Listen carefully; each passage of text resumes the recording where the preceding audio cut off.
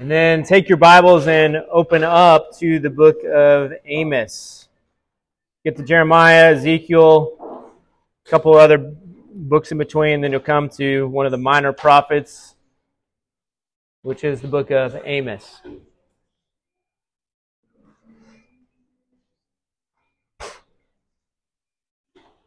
Anybody beat Kyle there? No, he's sleeping.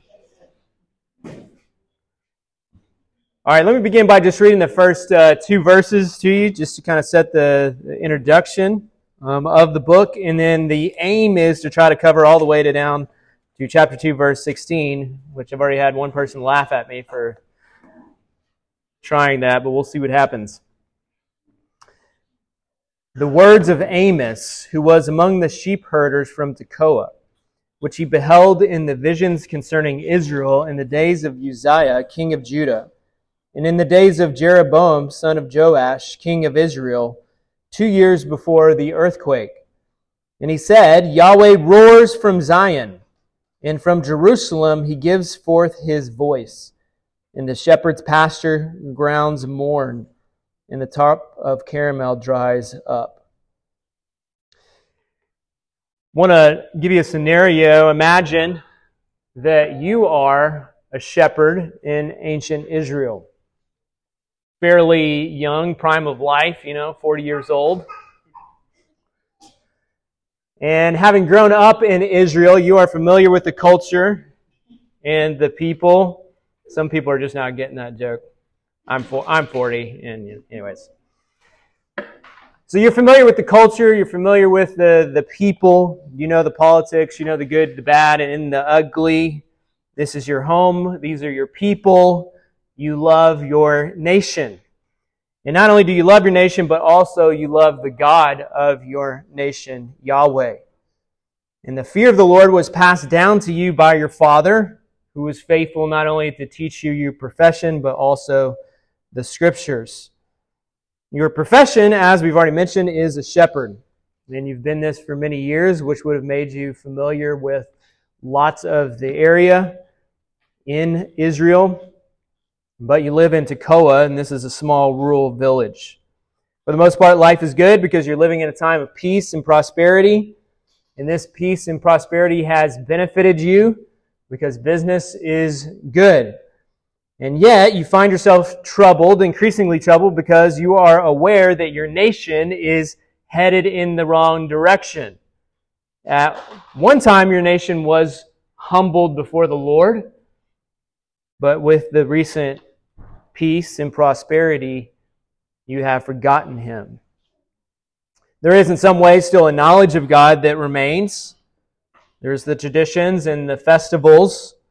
Those things haven't changed, but that knowledge of God hasn't taken root in the heart. It hasn't created a brokenness to obey God, and so they do not fear God. They do not actually know Him. And this lack of fear has led into all kinds of gross sin, and yet they don't see it. They don't see it as a real issue. They still see themselves as God's people, as privileged, and in some ways they are. Now you could just go about your business because, again, as I mentioned, business is good. Life is good. It's comfortable.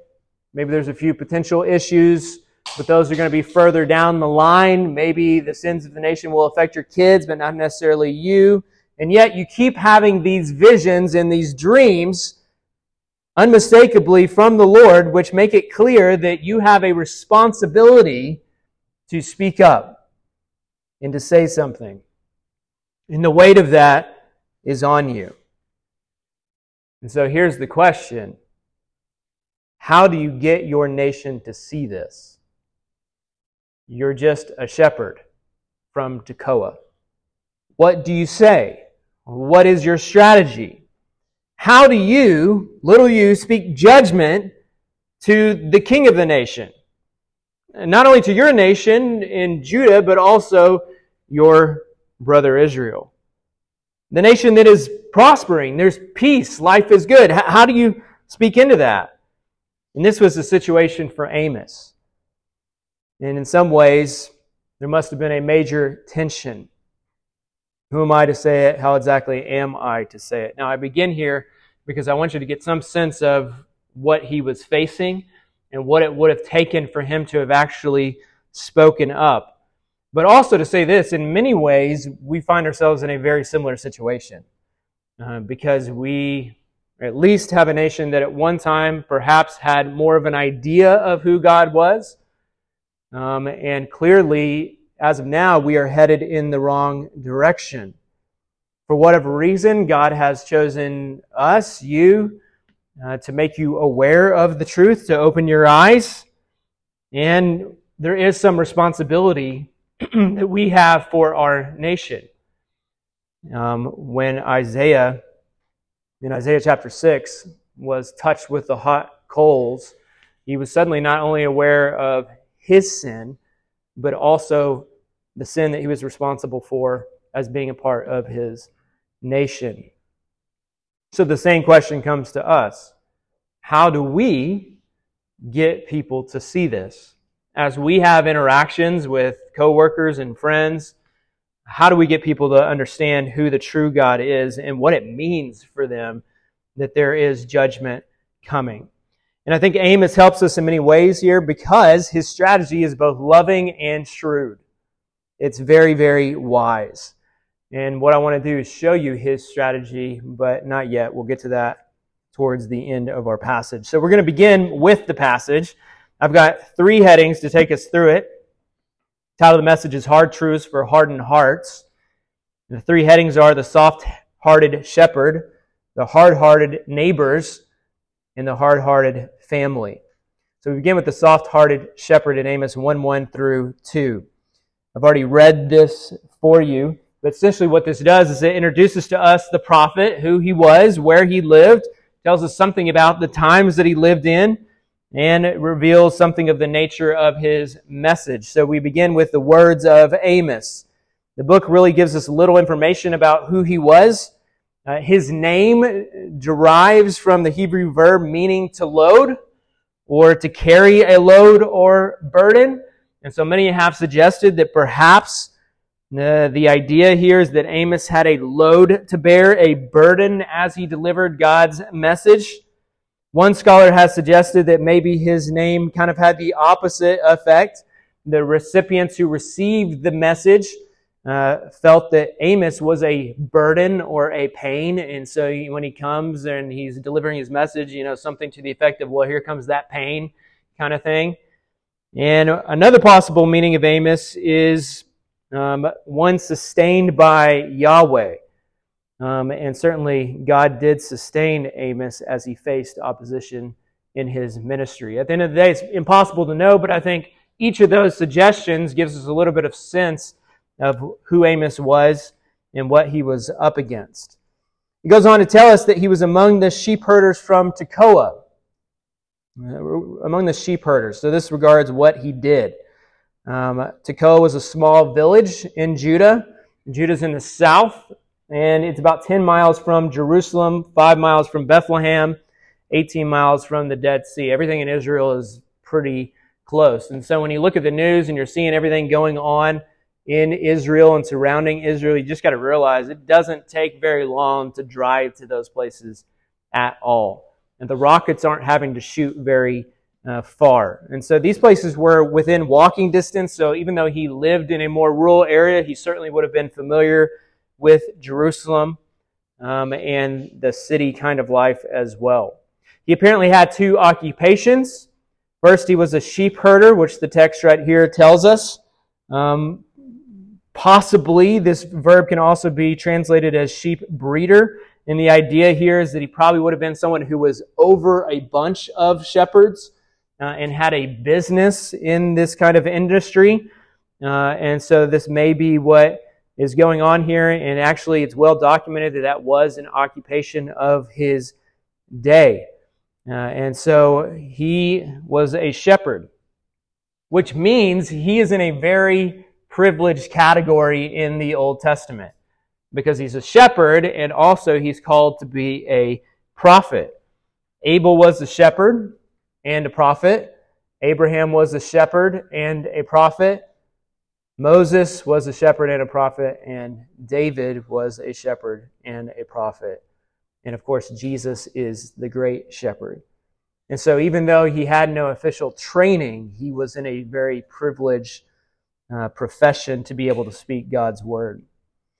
In addition to herding sheep, we also know from Amos 7:14, if you want to look there real quick, it gives us another just little biographical note, that Amos was also a grower of sycamore figs. And then Amos answered to Amaziah, I am not a prophet, nor am I the son of a prophet, for I am a herdsman and a grower of sycamore figs. So whatever the specific nature of work that he had, Amos obviously labored in very commonplace occupations for his day. And I think the point of what we're getting here and what Amos is saying is, I'm nothing special. I don't bring any letters behind my name, is essentially what he's saying here. And so one moment, Amos is minding his own business, and in the next, he's being called by God, by Yahweh, from his home in Judah to Samaria to go and deliver God's word around the nation in both Judah and Israel. Israel was divided at that time between the north and the south, Israel and Judah. So Amos, right from the beginning, is an illustration of the biblical principle that spiritual gifts and attitude, particularly an attitude of humility, is far more important than academic training or some kind of privileged birth of some kind. And this background should remind us that God calls all kinds of people into service, then it really doesn't matter what you have done. He's going to use who He's going to use. He's just looking for people who will be used. That's the key. And Amos was one of those men. And so the soft-hearted shepherd, the reason I titled it that is because obviously he had a soft heart to God's call, because regardless of having any credentials, he went and gave a hard message anyway. I'm sure he didn't want to do it. It would have been nice to not to have had to have done it, and yet he did it because he had a soft heart to what God was calling him to do. Isaiah 66:2, for my hand made all of these things, thus all these things came into being, declares Yahweh. But to this one I will look, to him who is humble and contrite of spirit, who trembles at my word. Amos received the word of God, the visions. He trembled, which means he decided, I had better obey. I had better go and give this word. So in some ways, he wasn't in a good place to go deliver the message. He had no training. But in other ways, he was in the perfect place, because not having any training, he would have had to have been completely dependent upon God. Jesus said, apart from me, you can do nothing. John 15:5. Paul said, I can do all things through him who strengthens me. So that must have been the conviction. I'm not relying on anything I got. I'm relying on God. And so Amos trusted the Lord. He chose to humble himself in obedience. 1 Corinthians 1:26, consider your calling, brothers. There were not many of you wise according to the flesh, not many mighty, not many noble, but God has chosen the foolish things of the world, the shepherds, to shame the wise. God has chosen the weak things of the world to shame that which is strong. Why? Verse 31, just as it is written, let him who boasts, boast in the Lord. So this is Amos. Briefly consider the times. It says in verse 1, he beheld the visions concerning Israel in the days of Uzziah, king of Judah, and Jeroboam, son of Joash, 2 years before the earthquake. Now, you're reading this and you get a sense that this is real history. And this really happened at a specific moment in history. And that's because the Bible is true. From this, we can determine that Amos lived and ministered around the year 750 BC, 750 years before Christ. And he was a contemporary of Hosea, Jonah, and Isaiah, also prophets. We can also determine that Amos delivered this message during these two kings' reigns, the king of Israel and the king of Judah. Both of these kings reigned for 4 centuries, which means that it was a relatively good time of peace. There wasn't any political turmoil. And so again, the times that he lived in were good times. And then the last clue, he says 2 years before the earthquake. So there was an earthquake, and right 2 years before that, he delivered this message. And actually, archaeologists have discovered that there was 2 major earthquakes in that part of the world during that specific time frame. Again, because the Bible is true. And then we have his message. So if you consider the man, now his message, at least in an introductory fashion, Amos 1:2, he says, Yahweh roars from Zion, and from Jerusalem he gives forth his voice, and the shepherd's pastures' grounds mourn, and the tarp of Carmel dries up. 2 things. He has a message of authority. This is from God. The Lord says this. And a message of judgment. Yahweh roars. Now, he was a shepherd. He knew what a lion was. And a lion wasn't like a mountain lion that you see here. This is an Asiatic lion. A hunting lion, a hungry lion, one that would kill his prey. And so when they would have pictured a lion, what they would have pictured was a full-blown lion, which could grow up to 3.5 to 4 feet tall, 6.5, 7 feet long, not including his tail, can weigh up to 400 pounds. And so this is the kind of thing you don't want to see ever without any kind of gun. But Amos more than likely had, and he didn't have a gun, and he survived. So this is a man's man, Amos is. All right? And so he says that Yahweh roars, which is to say, this is a warning shot. Judgment is coming. Yahweh is roaring. He has a message of judgment. And so in some ways, this is kind of like what's going on now. Israel is giving warning shots, and they're saying, get out of the way. There's a bomb about to drop, and soon it will. And that's what he's saying. God is roaring, and he has a message. He's angry. He is a predator. He's walking around, and he will devour. And this is the message that he has. So that's the soft-hearted shepherd. Now he gets into the heart of his message, and he's going to get more pointed. The hard-hearted neighbors, Amos 1:3. Now, as we go through this, and we'll see if we get through it all or not. I may just read certain little sections. But one thing you'll notice is that every one of these little sections here begins with a phrase. For 3 transgressions of Damascus and for 4. For 3 transgressions of Tyre and for 4. And we need to know what that means. It's a repeated phrase, a rhetorical device, which basically is denoting that these nations have done wrong in innumerable ways. So if the cup is full of God's wrath at 3, they poured another 4th transgression, and now it's overflowing. That's the idea. And so God's patience has run out. This phrase is meant to express multiplied sins, atrocities, which are being described, and God will no longer take it. Second, the crimes of the nations here can all be lumped under one heading of really a disrespect of human life. These are atrocities against humanity. And in that sense, they are all an attack against the image of God. And so God is patient, He's long-suffering, but there is a time when that patience runs out, and it's appropriate for His wrath to be poured out. And so that's what we have here. And so if we go through these, you're going to notice there are different nations that are being talked to. So first we have Damascus. And he says in the end of verse 3, because they threshed Gilead with implements of sharp iron, so I will send fire. I will break and consume them. What's he talking about here? And basically, this is extreme cruelty and the violation of human rights. Taken metaphorically, one author says, threshing is this. Threshing is what a man does to a thing, a grain crop, in order to extract his own profit from it.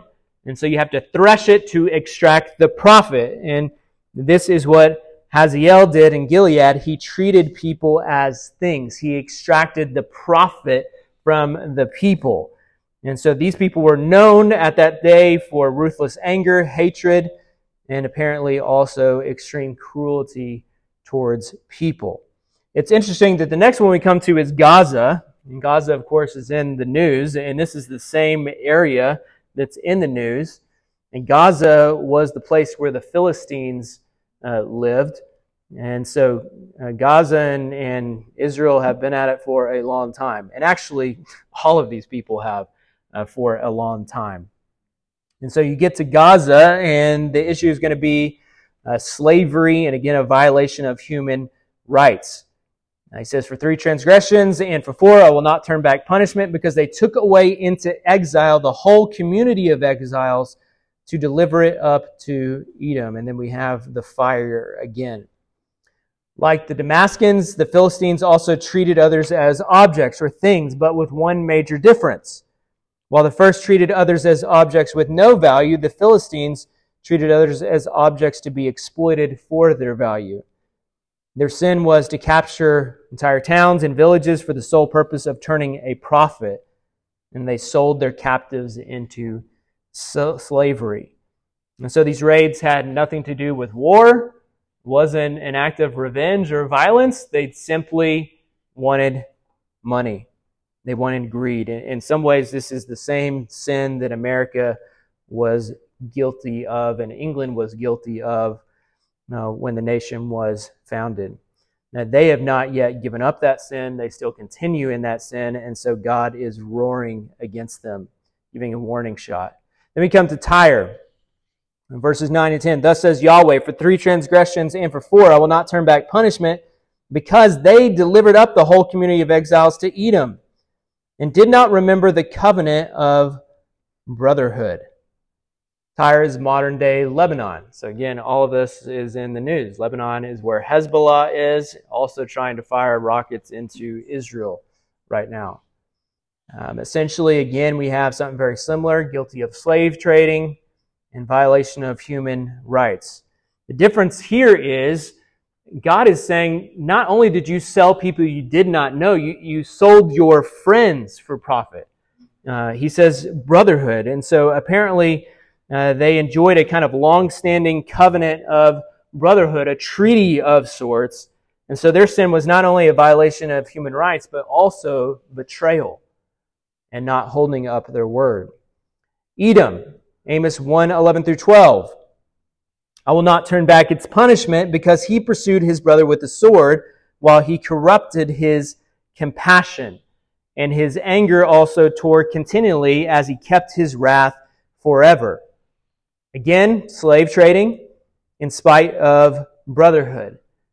And what's he talking about here? This relationship between Israel and Edom actually goes all the way back to Jacob and Esau. That's the brotherhood. Jacob, the descendants became Israel, and Esau's descendants became Edom. And apparently the Lord expected them to honor that historical relationship. And from God's point of view, they were still brothers. Instead, they stifled the natural affection and compassion. This is why he said he corrupted his compassion and replaced it with a kind of deep-seated hatred, a desire for revenge, maybe. And God is angry at this. He kept his wrath forever. Then we come to Ammon, the 5th one, Amos 1:13. This one is perhaps the worst. For 3 transgressions of the sons of Ammon and for 4, I will not turn back its punishment. And look at this, because they ripped open the pregnant women of Gilead in order to enlarge their borders. This is ruthless anger. This is the kind of atrocities that perhaps went on a couple weeks ago in Israel. Why? Well, what makes this even worse, this wasn't because they were attacked first. This had nothing to do with an act of revenge. This wasn't in the heat of battle. Essentially what he's saying is that they attacked even the most vulnerable of society, pregnant women, simply for more land. And so as they went to take land, They became enraged with a kind of hot passion in the midst of battle that would have taken place as these people tried to defend themselves, and they committed this awful human atrocity. God saw it. They got away with it for the time, but God saw it, and judgment is coming. Moab, this is the last of the nations. In chapter 2, verse 1, I will not turn back punishment because he burned the bones of the king of Edom to lime. What's he saying here? Moab was the product of Lot's incestuous relationship with his older daughter. And the relationship between Israel and Moab had pretty much been one of hostility and conflict for many years. But what is this thing that God's so concerned with, that they burn the king's bones? Well, it would kind of be like this. I mean, in some ways, if someone were to steal our flag and burn it, that means something to us. That's our flag. It represents our nation. Well, in that day and age, the king represented their nation. And so just imagine, okay, even though we may not all totally agree with President Biden, but were he to get captured while he was just over there and then burned and dragged all over the city, that's a major sin against us, right? And that's something that might enrage us. It's no respect at all for human life, is the idea. And so God's judgment roars on this. They saw people of no value. And God saw what they did. And so when you take all this together, this is God's roar of judgment against all the nations. There's obviously over all of this the idea that God sees all, and even though justice may not be done in the moment, justice will be done at some moment. And so they were to hear this and be brought to repentance and belief. And of course, as we think about what's going on in Israel, that's our desire for everyone over there. In the same way, God sees everything going on. The desire is that they would come to repentance, that they would believe, that they would wake up to what's going on. Because right now, their hatred for one another or their zeal for their religious ideas blinds them to the fact that they're sinning against God. And this is an extremely dangerous place to be. In each case here, the Lord speaks of fire and to describe the judgment that is coming. Captivity, exile, and death are also listed as consequences of their disobedience. So these are the hard-hearted nations. These are the people that did not have God's word. This is not God's people, so they're not under God in this sense, in that they have God's word. In some ways, they're not as culpable, but still they had sinned against creation and conscience. They knew of God's power because they could see creation, and they knew because they were humans that you weren't to treat other humans that way. But they did it anyway. Now, many of these sins were done against Israel, or at least Israel had knowledge of them. And you can imagine as an Israelite, you're listening to this. And here's Amos, this shepherd, and he's speaking passionately about what's going on. And you're agreeing with every word. These nations, these people, these groups, these historic enemies of the Israelites, known for their violence and wickedness, how dare they? They deserve God's punishment. Amen. Keep talking. Who is this shepherd? Get him up there. Amos for president. Kind of thing. And yet, what they didn't see coming is that this was all just a rhetorical device that was going to be turned against them.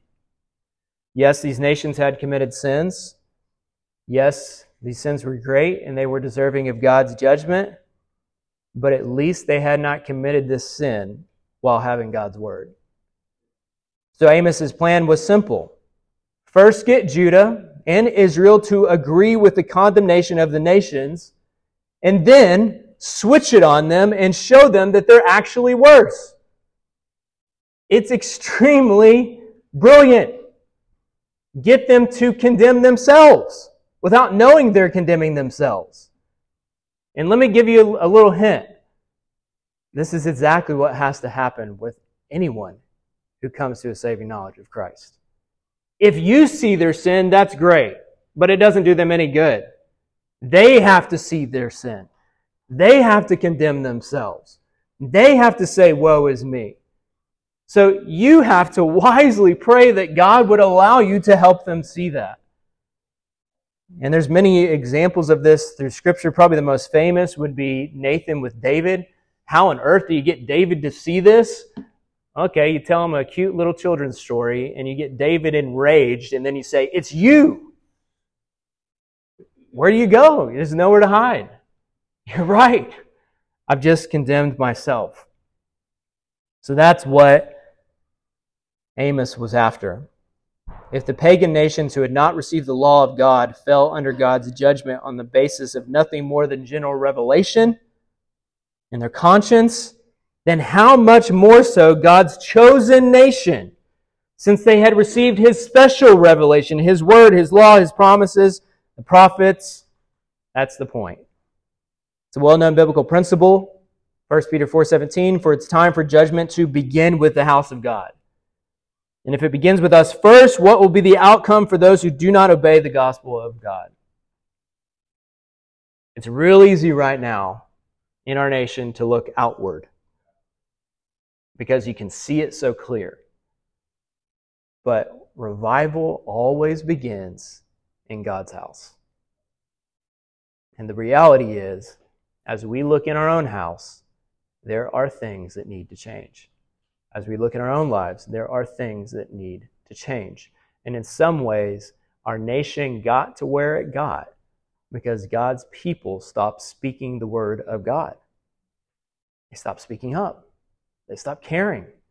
They became like the culture around them. In some ways, not looking any different. Judgment begins with the house of God. Luke 12:47, and the servant who knew his master's will but did not get ready or act according to his will receive a severe beating. But the one who did not know and did what deserved a beating, well, he will receive a light beating. Everyone to whom much was given, of him much will be required, and from to him who was entrusted much, the demand will be more. And so we have this as a warning as well, and that was Amos's warning to God's people. And so we transition now, and we go to our last point, the hard-hearted family. The hard-hearted family. They had been cheering, they were the privileged people, but now they realized they had no protection. The roar that they thought was headed in that direction is actually headed in their direction. And they're wondering where to run. You remember Isaiah was a contemporary of Amos, and his words were, the people honor God with their lips, but they removed their hearts far from me. I like that wording of the LSB. They removed their hearts. And so in other words, this was like in full light and knowledge. They did it knowing that it was wrong. Jesus says the same thing of the Pharisees. You hypocrites, rightly did Isaiah prophesy of you. These people honor me with their lips, but their heart is far from me. In vain they worship. This is what Isaiah was saying. God hates hypocrisy. These people are judged for 5 things. 1, they exchanged God's law for a lie. In Amos 2, 4 through 5, he says, because they rejected the law of Yahweh and not kept His statutes, their falsehood has led them astray. They walked after their fathers. So instead of holding to God's truth, they rejected the law. They did not keep His statutes. Instead, they followed the lies of their forefathers. That's what he's saying. So first thing they did, they exchanged God's truth for a lie. Second, they extorted their neighbors as well. In verse 6, because they sell the righteous for money and the needy for a pair of sandals. And so that's great. You can see how the nations have mistreated people. You're doing the exact same thing. All you care about is money. Is essentially what he's saying. 3, they engaged in sexual immorality and impure worship. Amos 2:7. The second half, and a man and his father go to the same young woman in order to profane my holy name. On garments taken as pledges, they stretch out beside every altar. And in the house of their God, they drink the wine of those who have been fined. Verse 7 most likely speaks of prostitution. A father and a man. This is gross sexual immorality. Same woman. And then we're talking about going to the house of God. So these people are living in sin. At that time, the only kind of sin probably in this way was prostitution. It was more accepted, so that's what they're doing. God sees it all, but then He also sees them walking into God's house with no repentance. And this is not right. They're profaning the house of God, my holy name. Engaged in sexual immorality and impure worship. For they exasperated God who had delivered them. There was ingratitude. In chapter 2, verse 9 and 10. He says, Yet it was I who destroyed the Amorite before them, though his height was like the height of the cedars, and he was strong as the oaks. I even destroyed their fruit above and the root below. And it was I who brought you up from the land of Egypt and led you in the wilderness for 40 years, that you might take possession of the Amorite. All of this is essentially saying, do you not remember? Your privileged place is because of me. I delivered you. I put you here. There's absolutely no gratitude. You don't care at all for my word. Fifth, they encourage their spiritual leaders to sin. This would be essentially the same as they found preachers to tickle their ears. And then they encourage them into further sin. Amos 2, 11 and 12. Then I raised up some of your sons to be prophets, some of your choice men to be Nazirites. Is this not so?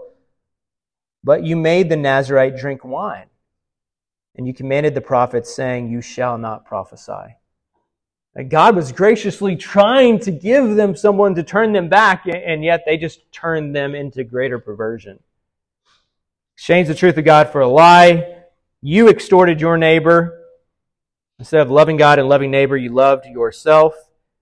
You engaged in sexual immorality, improper worship. You exasperated God with your ingratitude, and you encourage your leaders to sin, all while having God's word and still claiming to worship the one true God.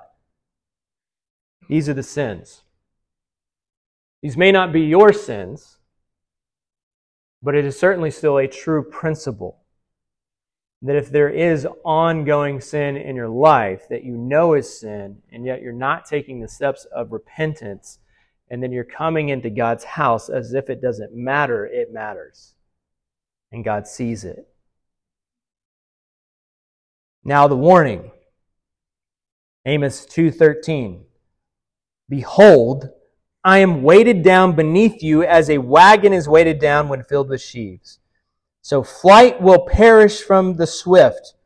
The strong will not instill his power with courage, nor will the mighty man make his life escape. He who grasps the bow will not stand his ground. The swift of foot will not escape, nor he who rides the horse makes his life escape. Even the most courageous of heart among the mighty men will flee naked in that day, declares Yahweh. What's he saying?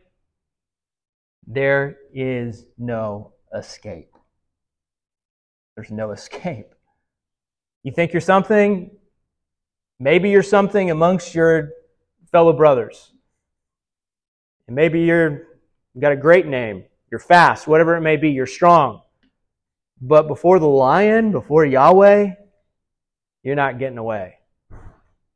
Judgment is coming if you do not repent.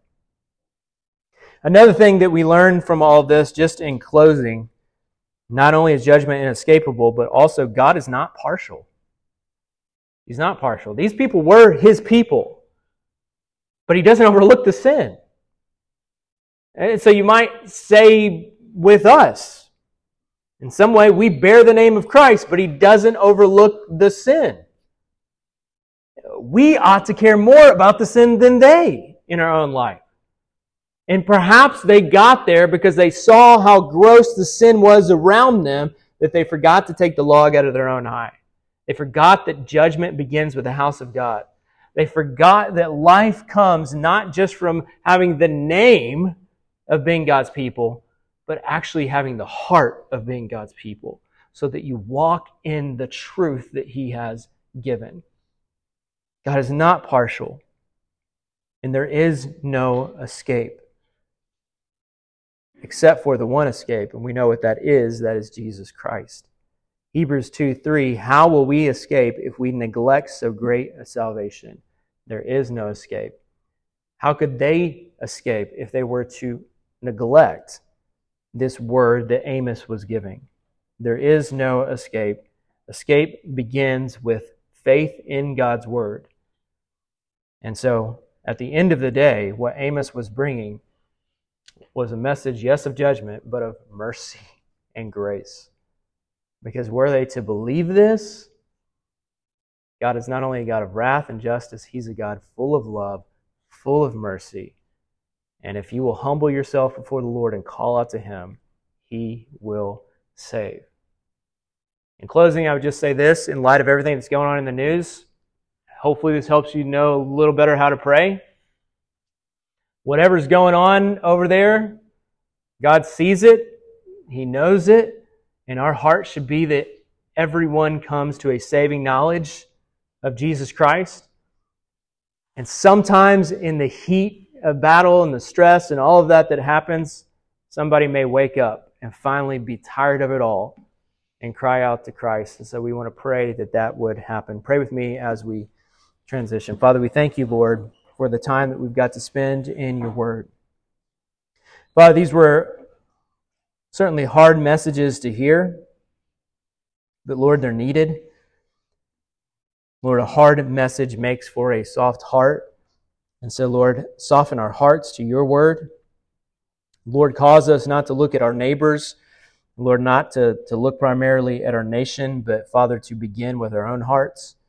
Lord, everyone around us in the church, we desire for our own heart to be fully given over to You, for this church to be fully given over to You. And so, Father, we pray that You would search our heart, You would test us, You would know us, and Lord, You would lead us in the way everlasting. Lord, make us bold like Amos, courageous like Amos, and humble like him. And Father, most of all, make us like Jesus Christ. We pray this in Your name. Amen.